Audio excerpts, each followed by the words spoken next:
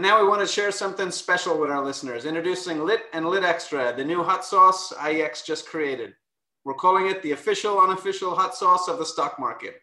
It's a perfect blend of spice and high-performance flavor. You'll definitely want to get your hands on some.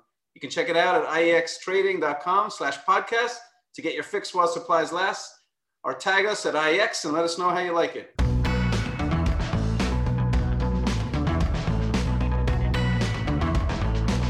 Holy shit, we're live! That's what I meant by bad Irish accents, guys. So right. I got it out of the way early. Welcome, everybody, to the third installment of the inaugural Boxes and Lines live series. And for those who haven't joined us on the previous 2 days, just for context, John and I do run a podcast called Boxes and Lines. Long story where it got its name from. But this is the first time we've done a series of live events. The topic today is a hot topic. It's like real estate in a COVID world. And we thought who better to ask as guests, but CBRE. Obviously, people probably know them from their broad expertise in the space. But I thought I'd give a plug to our two pals over there, Rob and Rocco. Many people don't know that IEX from day one has been with CBRE. They found our first office, which was a windowless conference room that soon got called not a nice version of a locker room, where we paid on a month-to-month basis. And now we're in our fourth office. And I always say, I don't like when vendors say they want to be partners, but if there's ever been a vendor partner that IEX has experienced over our last 9 years at CBRE, they've been phenomenal company, phenomenal guys to work with. They also introduced us to today's two guests, Sarah Gibbons and Spencer Levy. And before I asked them to introduce themselves, I did a little bit of Google creep. I actually just went to CBRE's homepage, and I thought this was great. On the first page, it sort of like sets the scene for our podcast today. It says, "See the future of work. The global pandemic has fundamentally altered the way we live, work, and invest, forcing us to reimagine everything, especially how and where business gets done." Spencer and Sarah, if you wouldn't mind introducing yourselves, and then we'll get cracking. Sure thing. Hi, everyone. Great to be here with you today. I'm Sarah Gibbons. I lead CBRE's workplace strategy team in the Northeast. Hello, I'm Spencer Levy. I am the chairman of America's Research, senior economic advisor for CBRE, former New Yorker, but New Yorker at heart, and delighted to be here. Thanks very much, guys. And John, why were you shaking your head at me before I introduced them? What? I wasn't shaking your head. I know you're so paranoid. Yeah, we argue quite a bit on our podcast. It's okay. I guess we'll edit this part out of the So we're not going to edit it out. It's fine. It's what people tune in for. Okay. They love it. Let's get going. New York City real estate state. No, I swear. So, there's a lot of factors around New York City real estate. Obviously, we know what's going on now with COVID. If you wouldn't mind just telling us a little bit, what are the knowns, and what's known and what's not known today?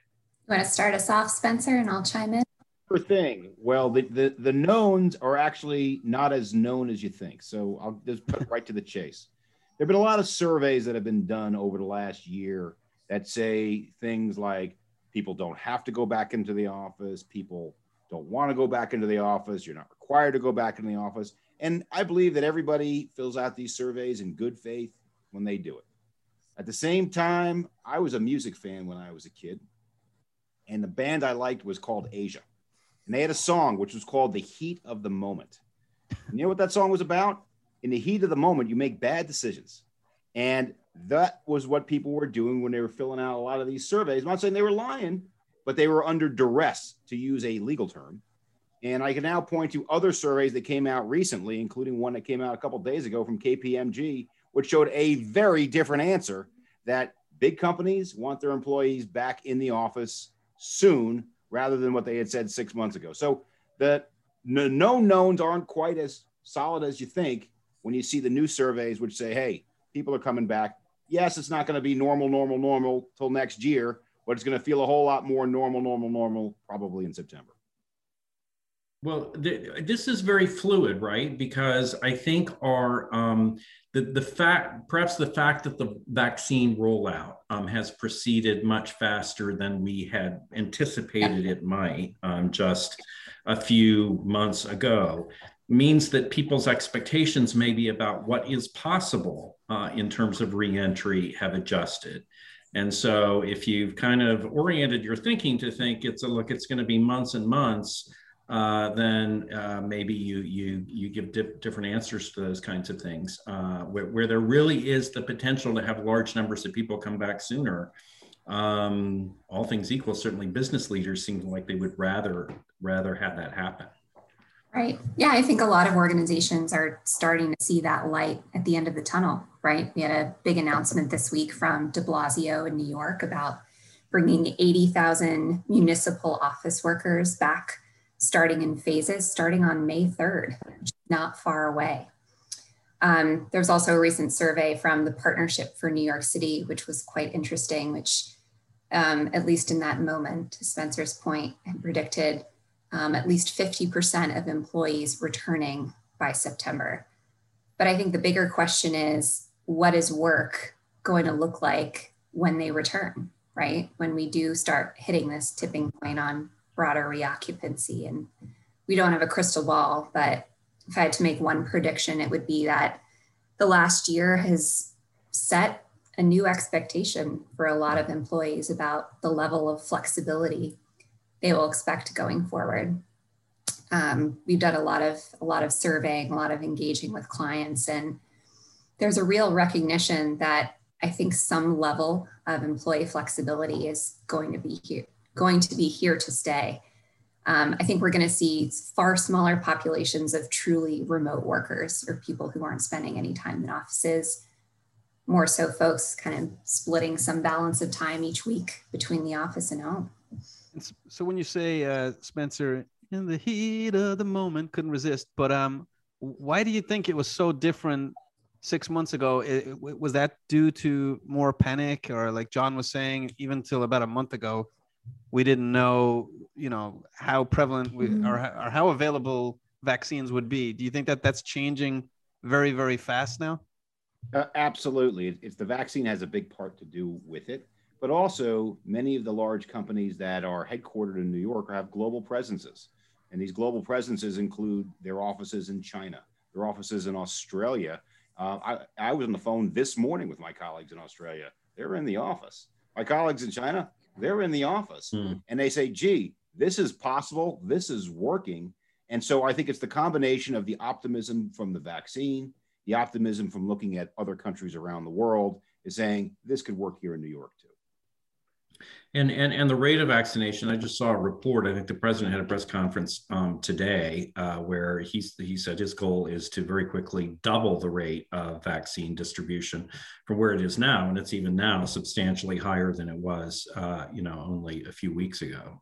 So I have a question that Spencer's comment spurred, and either Sarah or Spencer, please answer it. But current New York City office occupancy compared to other markets. It sounds like, from you being on the phone with China and Australia, current office occupancy is very different than it is in New York. Because in New York, there seems to be a very small percentage back in offices. What's your comment there? Well, to speak to New York, Spencer, and then I'd love to hear your more global perspective.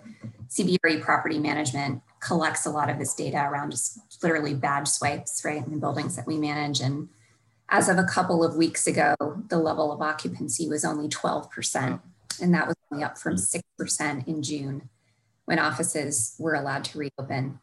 And I think not just globally, it's interesting to compare that to what we're seeing in the surrounding suburbs, where occupancy levels are closer to 40%. That's a big difference, right? Well, that's the same thing we're seeing nationally. I think a lot of that is driven by commute anxiety, right? It's the same thing we're seeing nationally. If you go outside of the New York or San Francisco or LA, really the California, New York, or other high density cities, it gets to that 40% level very quickly. And then when you go even further afield, and I guess Australia is about as far afield as you can go, it gets even higher than that. And the reason is very straightforward. People feel and actually are safer in some of these places at the moment.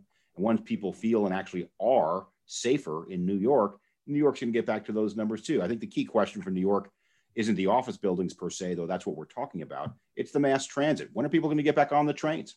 Yeah. Right.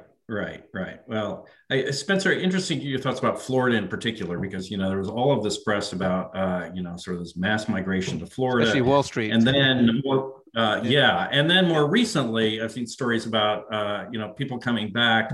There was one executive who was quoted as saying, "The problem with moving your business to Florida is that you got to live in Florida," right? And I'm not necessarily ascribing to that view about Florida, but where do you think that stands? Well, let me just start off by telling to that executive, you should go to Miami with me, because my favorite bar in the world is the Ball and Chain. It's in Little Havana. It's right across the street from this little shop. You get the best Cuban sandwich, best Cuban coffee in the world.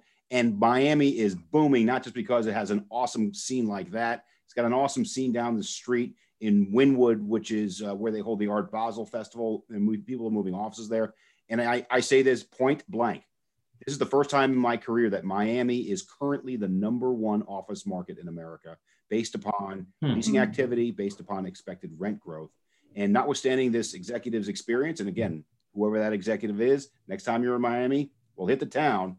But the point is that from a commercial real estate perspective, it is doing exceptionally well, and we expect that to continue.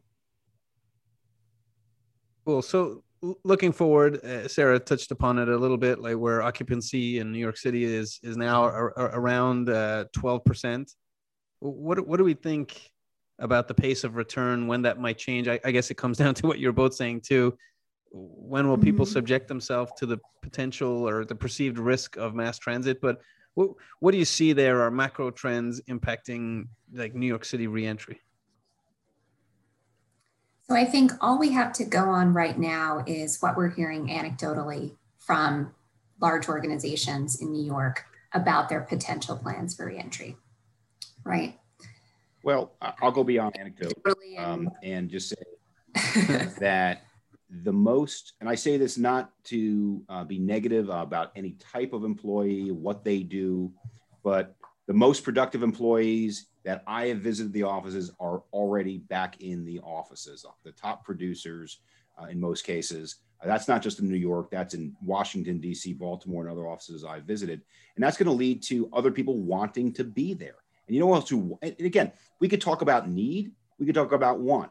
Office use hasn't been a, quote, need for most people for over a decade.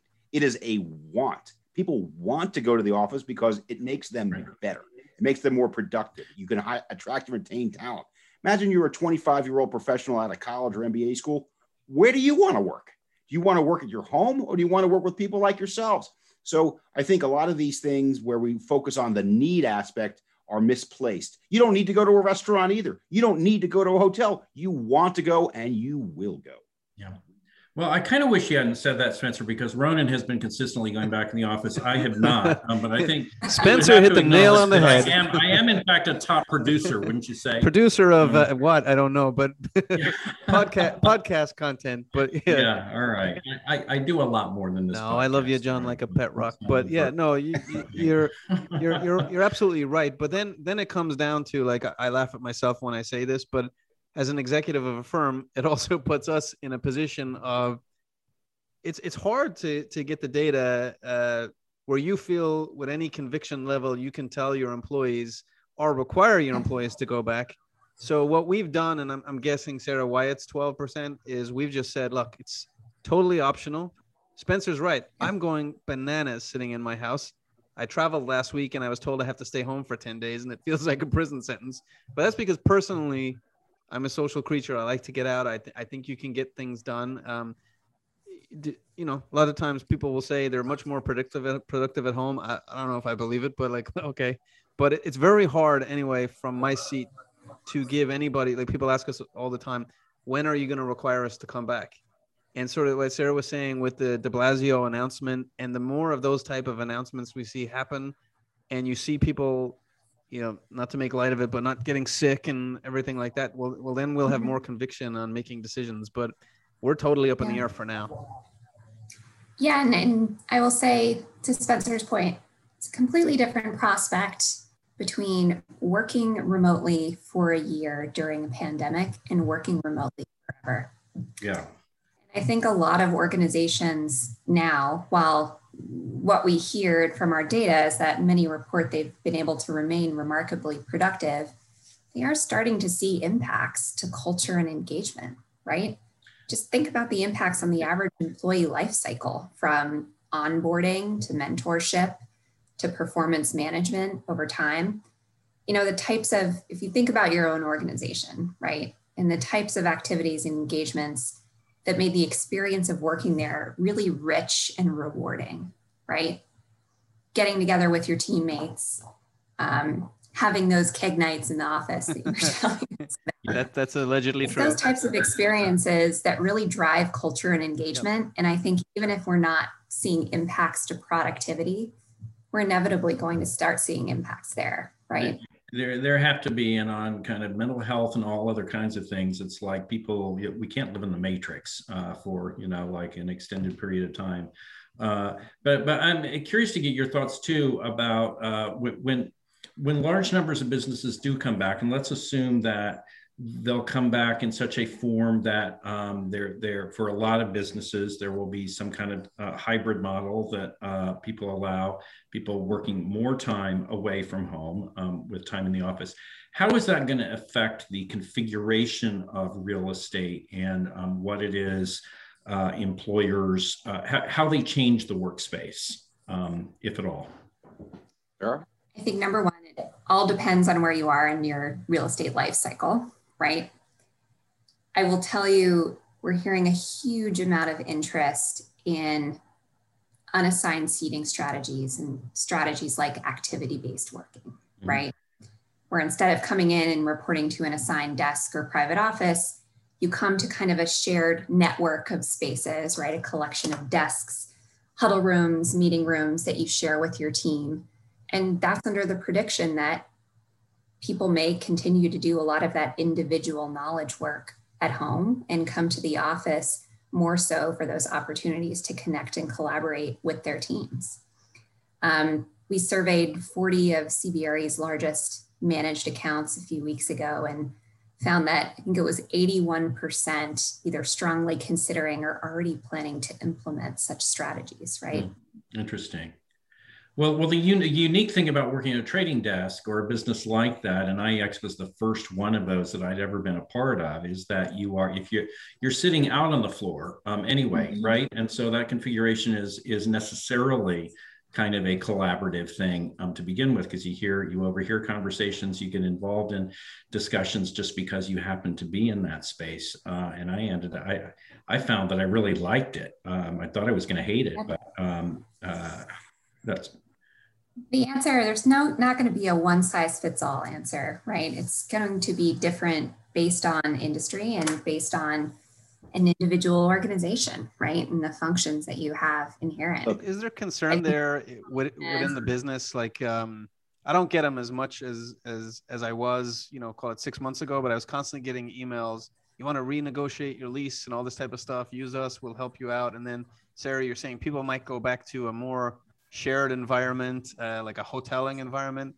Well, that would lend itself to companies then potentially needing less real estate over time.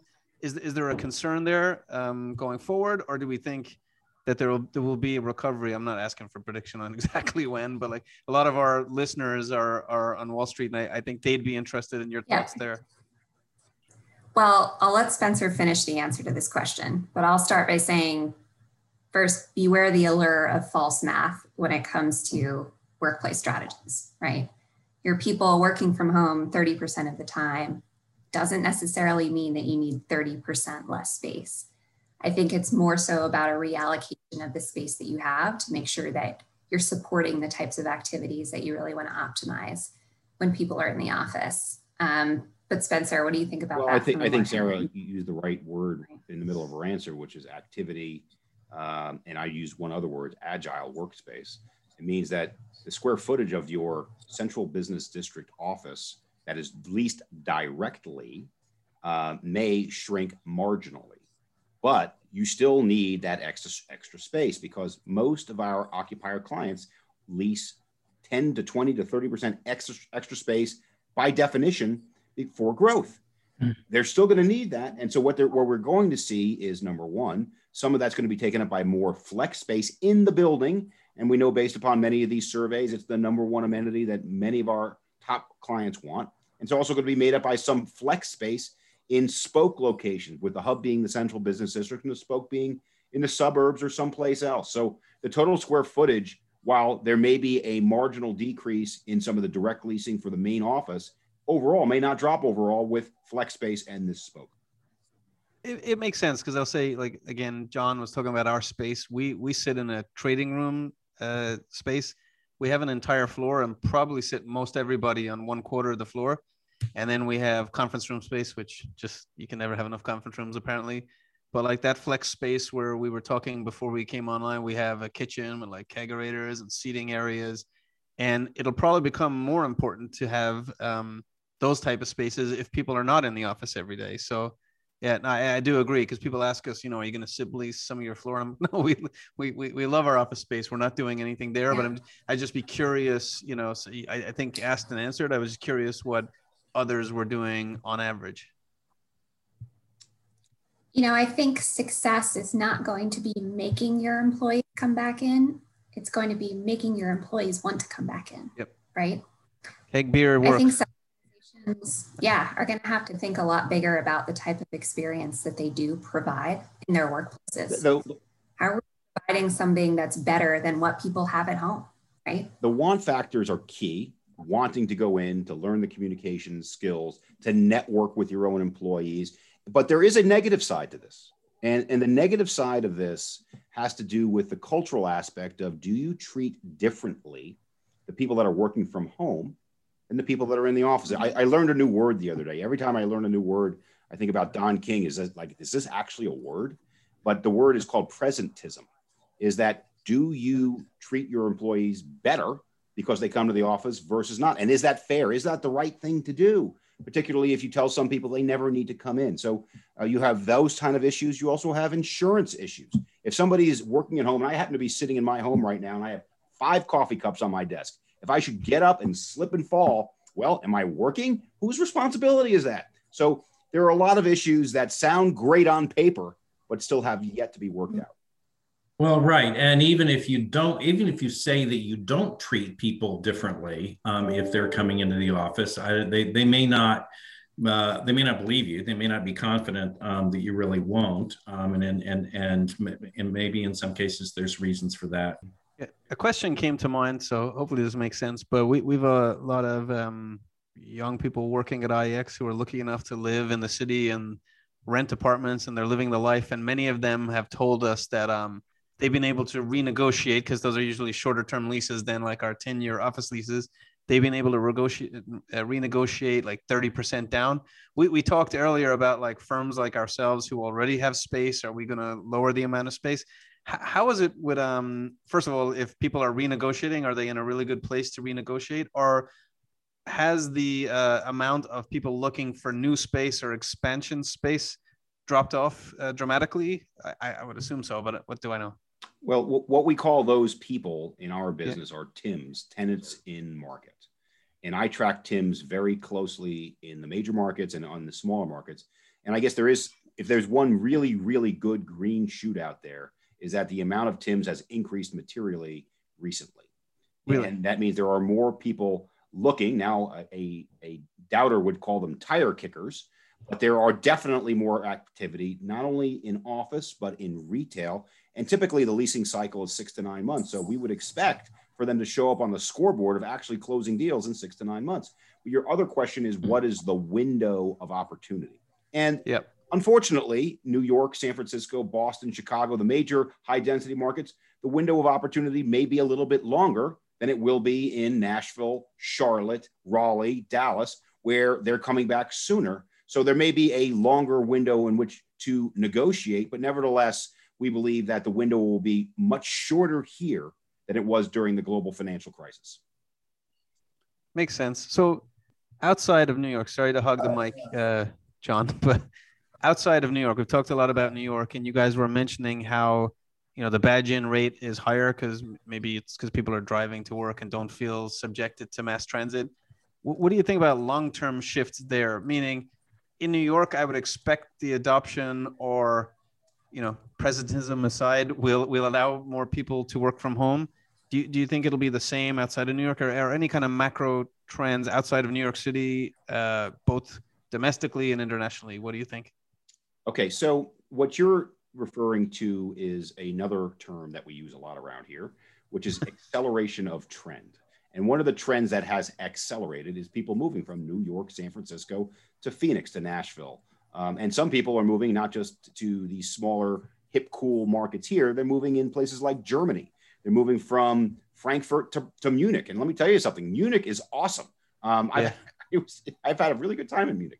But the point is, Oktoberfest once. Yes. I mean, great time. By the way, while we're talking Ireland, I had a great time in Belfast and Dublin too. Okay, so let's just cut to the chase. That's Munich every weekend. Spencer is missing travel. I miss travel more than anybody. I did 200,000 miles. I want back on the road. But nice.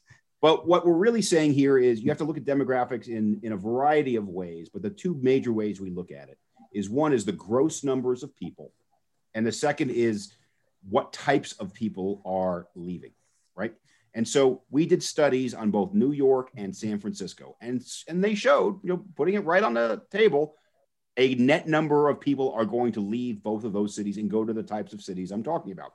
But what are they going to have a net inflow of? And it goes back to this whole question of productivity and education level. They're going to get a disproportionate share of the most highly educated, highly paid people coming into these cities. And those are the people that drive real estate demand, because there's what's known in our business as a multiplier effect. So for every 4 to 6 office using jobs, you have demand for one more multifamily unit. For everybody making over 100K, there's demand for 2 or 3 more retail jobs, demand for 8 more hotel nights. So those employees, while there'll be less people overall, the most highly paid, highly educated folks will still flock back to New York and San Fran. So I am very bullish on its future.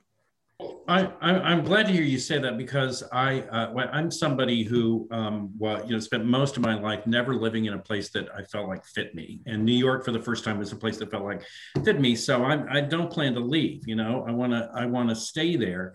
And I remember living downtown New York after 9/11, when all of these people were predicting, oh, it's over. It's going to take years to recover. Real estate's going to crater. Prices leveled off, as I remember, for about a half hour.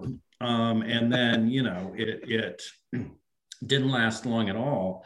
But interested to get your thoughts to the extent that there is some effect on the mix of people who are able to live in the city and to move back in. Are there some positive aspects of that?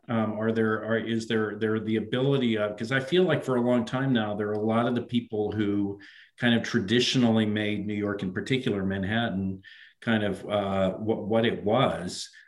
Just people were priced out. They couldn't afford it. Do you think that the new New York may look a little different in that regard? Well, the current New York, and to quote one of my great colleagues, Marianne Tai, as she said on a podcast I was doing the other day, she said that there are 190 different languages spoken in New York today. So when you look at New York, if you look at the broader New York, not just Manhattan, but the boroughs, it is an unbelievably diverse place, unbelievable types of people. I'll give you the fastest, funny story ever. I had a couple colleagues of mine who came in from out of town, and normally you go to some fancy restaurant in Manhattan. I said, no, where we're going? We're going to Arthur Avenue in the Bronx. And we went there and had an Italian meal. The joke is, I said, let me see your wallet, let me see your watch, and now let me see you get back to Manhattan. But that's but the point is New York is bigger than Manhattan.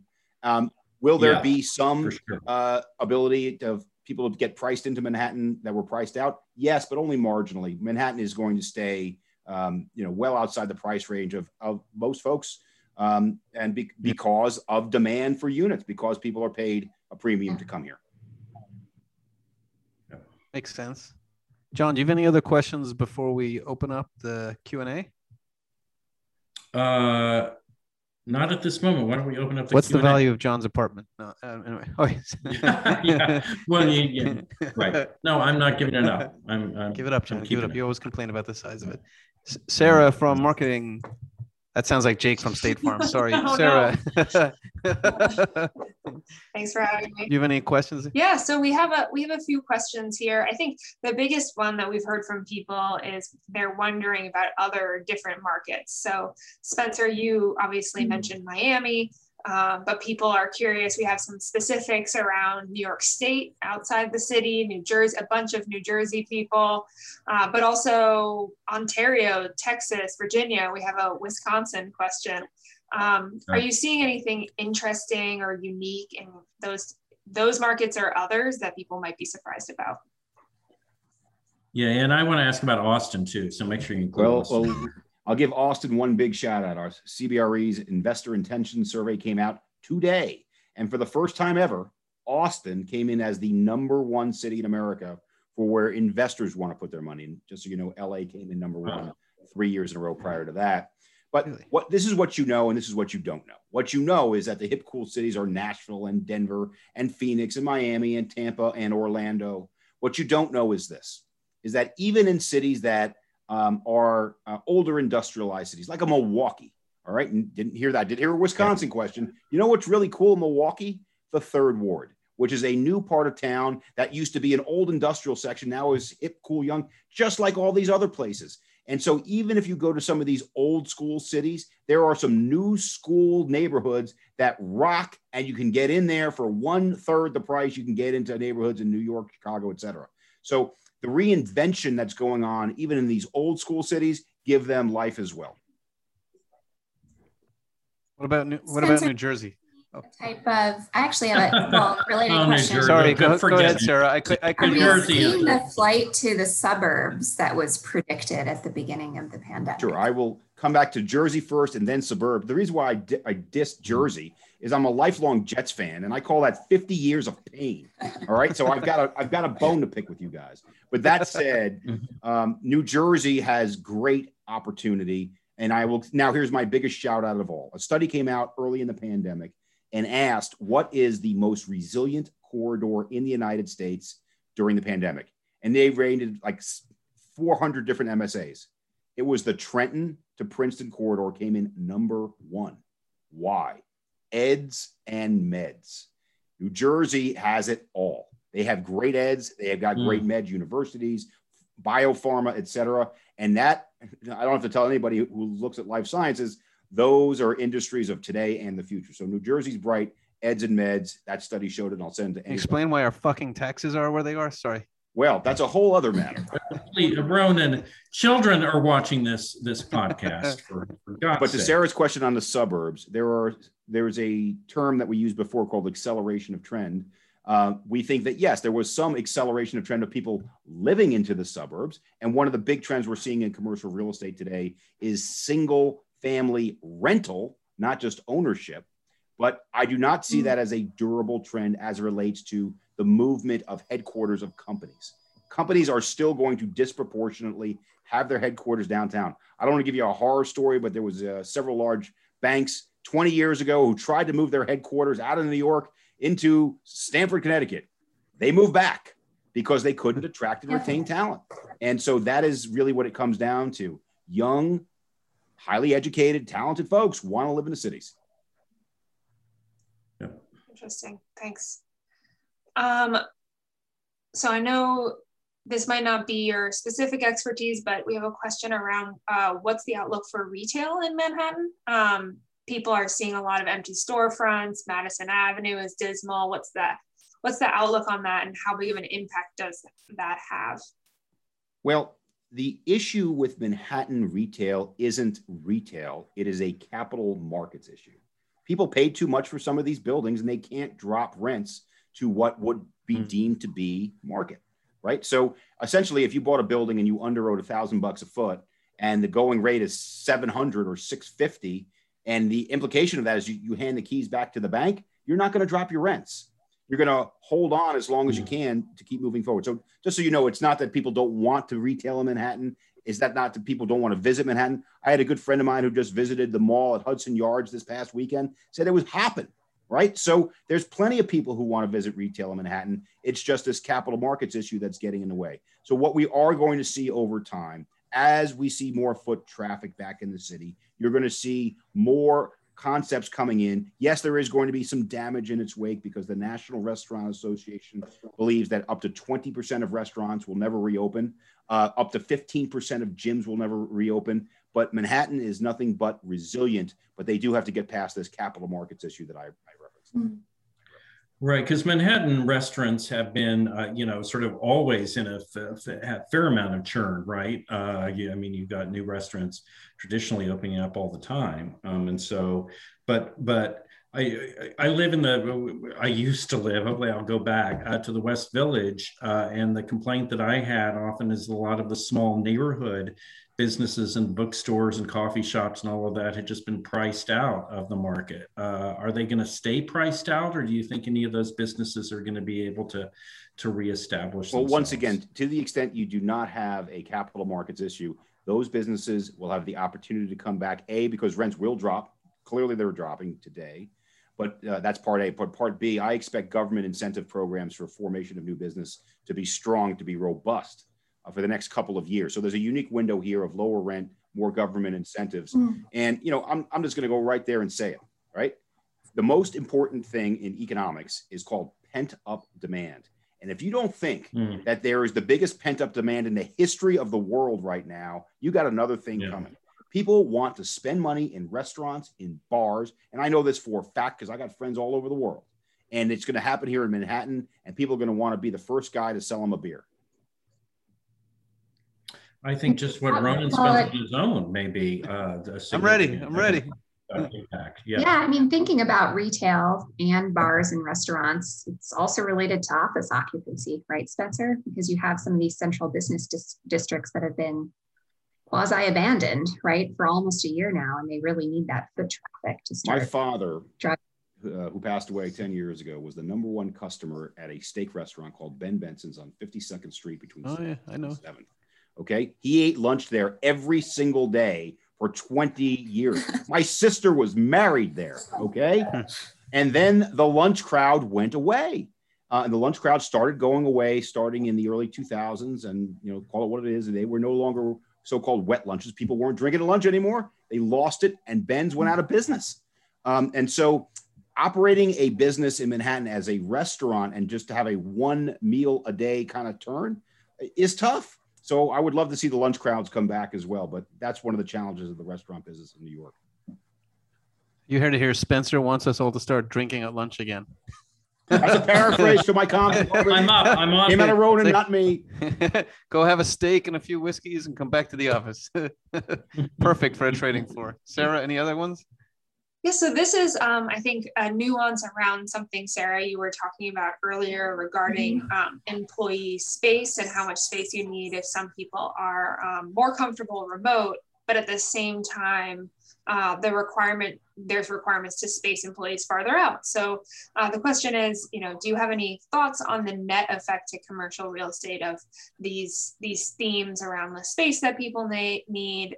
What's the give and take between having fewer people in the office, but also more space per employee? If I had to make a prediction, if someone was planning space in New York City from scratch tomorrow, I think those two factors would potentially almost balance each other out, right? But I think it depends on where you started from. I think we will see the pendulum swing back from those densest, most examples of space planning that we saw pre-pandemic. We were seeing some co-working facilities plan space at like 75 square feet per person. That's really tight.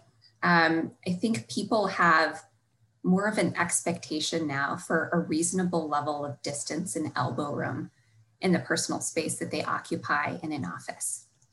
I don't think everything's going to look like a law firm in the future, but I do think we could see some reasonable de-densification, if you will, that could balance out kind of the need for fewer individual seats going forward. That's interesting. I'm learning all these words: de-densification, presentism. But do you have? Not to put you on the spot, but like you were saying, it was getting down to like as low as 75 square foot per employee. What was that 10 years ago? More than 75. Well, 75 square feet per is probably the densest you would get for planning, right? I think over time we've seen I don't know if you, and again, this is something that really varies by industry, right?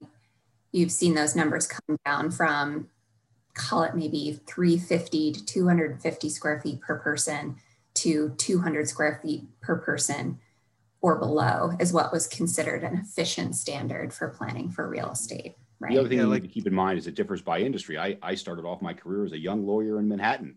I spent half my time in the copy room. Do they still have copy rooms? I spent half my time in the law library. Do they still have law libraries? Because a lot of technological disruption to some industries mean they may have de-densified, or densified, but they just didn't need as much space for certain uses.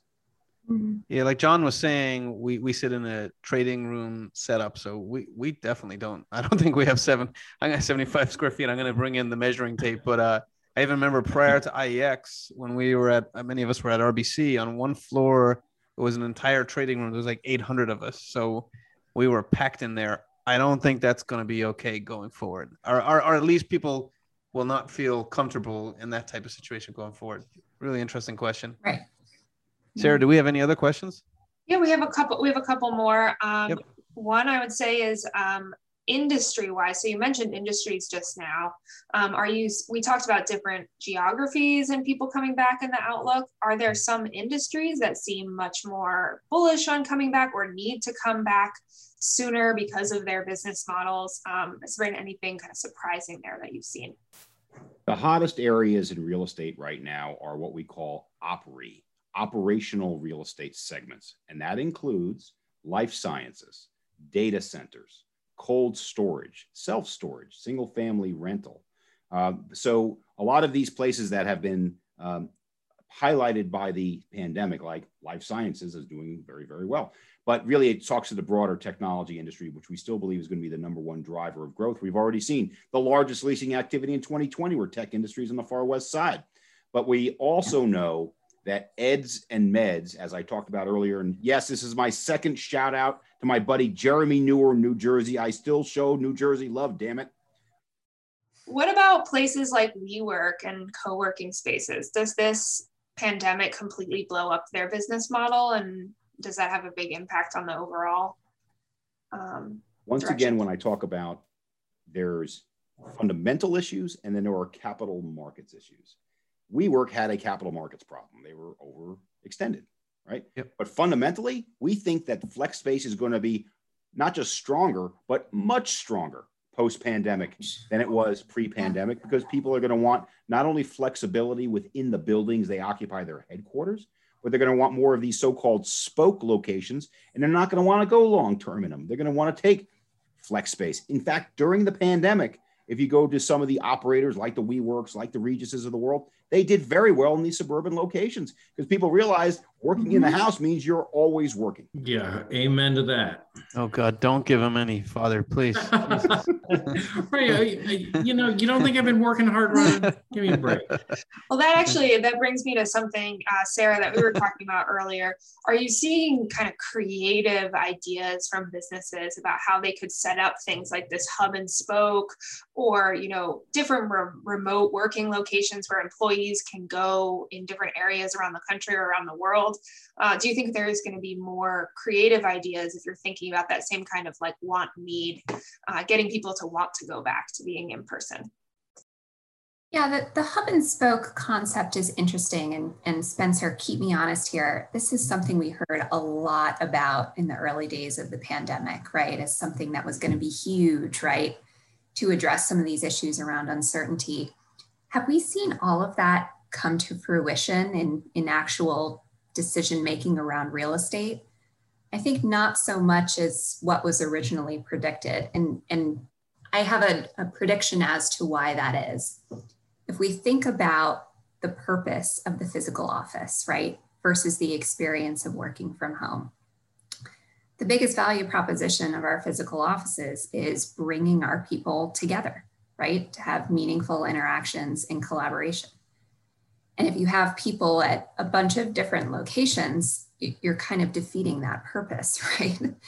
So it could definitely provide a venue closer to people's homes for individual work. But I think if you see the value proposition of your office as a venue to be really the mothership of your organization and bringing people together, that hub and spoke strategy might not necessarily work for that. Yeah, well, the other thing that manifested itself kind of at the macro data level over the last year. Yeah, and the thing that occurs to me too is that if you're with a hub and spoke sort of structure, is that from a standpoint of either individual employee satisfaction and or advancement, it may make a difference whether you're part of the hub rather than part of the spoke, right? I mean, because I've worked at a lot of organizations where there was that kind of, and I never wanted to be one in an outlying location because I always felt presentism, like, John.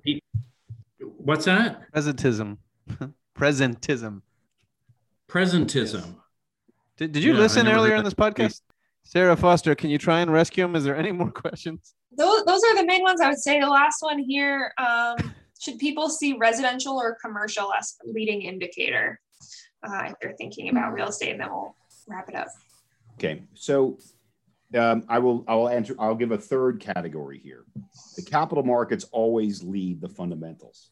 People start buying before they start actually seeing the leasing activity actually show up on the scoreboards. That's part A. But B, residential will clearly lead the commercial side because they're short-term leases. And I think that this summer's leasing season in Manhattan is going to be very strong because people are saying, you know what, September, this thing's going to be hopping again and I want my apartment back.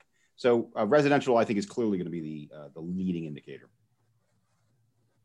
Cool. Makes a lot of sense. So for wrap up, traditionally, we have a question that we ask all our guests, and it's a question for each of you to answer. Can you please tell us your favorite Wall Street movie and why? So when we were discussing this earlier this week, I thought I had a very unique answer in Trading Places, but I've actually heard that a lot of your recent guests have used it. Actually came up, thought, Sarah, again at a podcast on Tuesday, believe it or not. So it's great movie. So I went back to what is actually one of my all-time favorite movies, which is Working Girl with Melanie Griffith. Oh, first time someone's chosen that one. Yeah. Nice. Staten Island Ferry gets a shout mobility.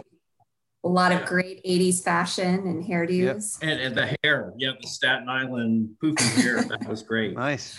Well, in honor of superhero movies, I'm going with Superman 3, where Richard Pryor was a computer genius, and he was able to extract 0.001 cents out of every transaction that ever happened, and he became a billionaire overnight. And since you are a prominent trading firm and you make fractions of a penny, it was Richard Pryor who invented it first. Nice. Oh my God! So he actually implemented the stock transfer tax himself. Yeah, he just kept it himself. He might. I think he's the definition of New Jersey. Sorry, I'll get off the New Jersey thing. Yeah. Well, great selections both. And before we let you leave, we always say no one leaves here with nothing. And usually on our podcast, we give out a pair of next to nothing. Yeah. We give out a pair of socks. They're actually very good boxes and line socks. Socks. But for you guys, we're gonna let you choose. Yeah, in honor of Dr. Zeus, we're gonna let you choose between an IEX hoodie or an IEX windbreaker, and we'll send you the link. Thank you so much for doing this. It was a really nice conversation. Thank you very much, everyone. We appreciate it. Have a good night, everyone. Thank you, Ronan. Thank you. I feel like Bono. Good night, everyone. God bless. Goodbye. God bless.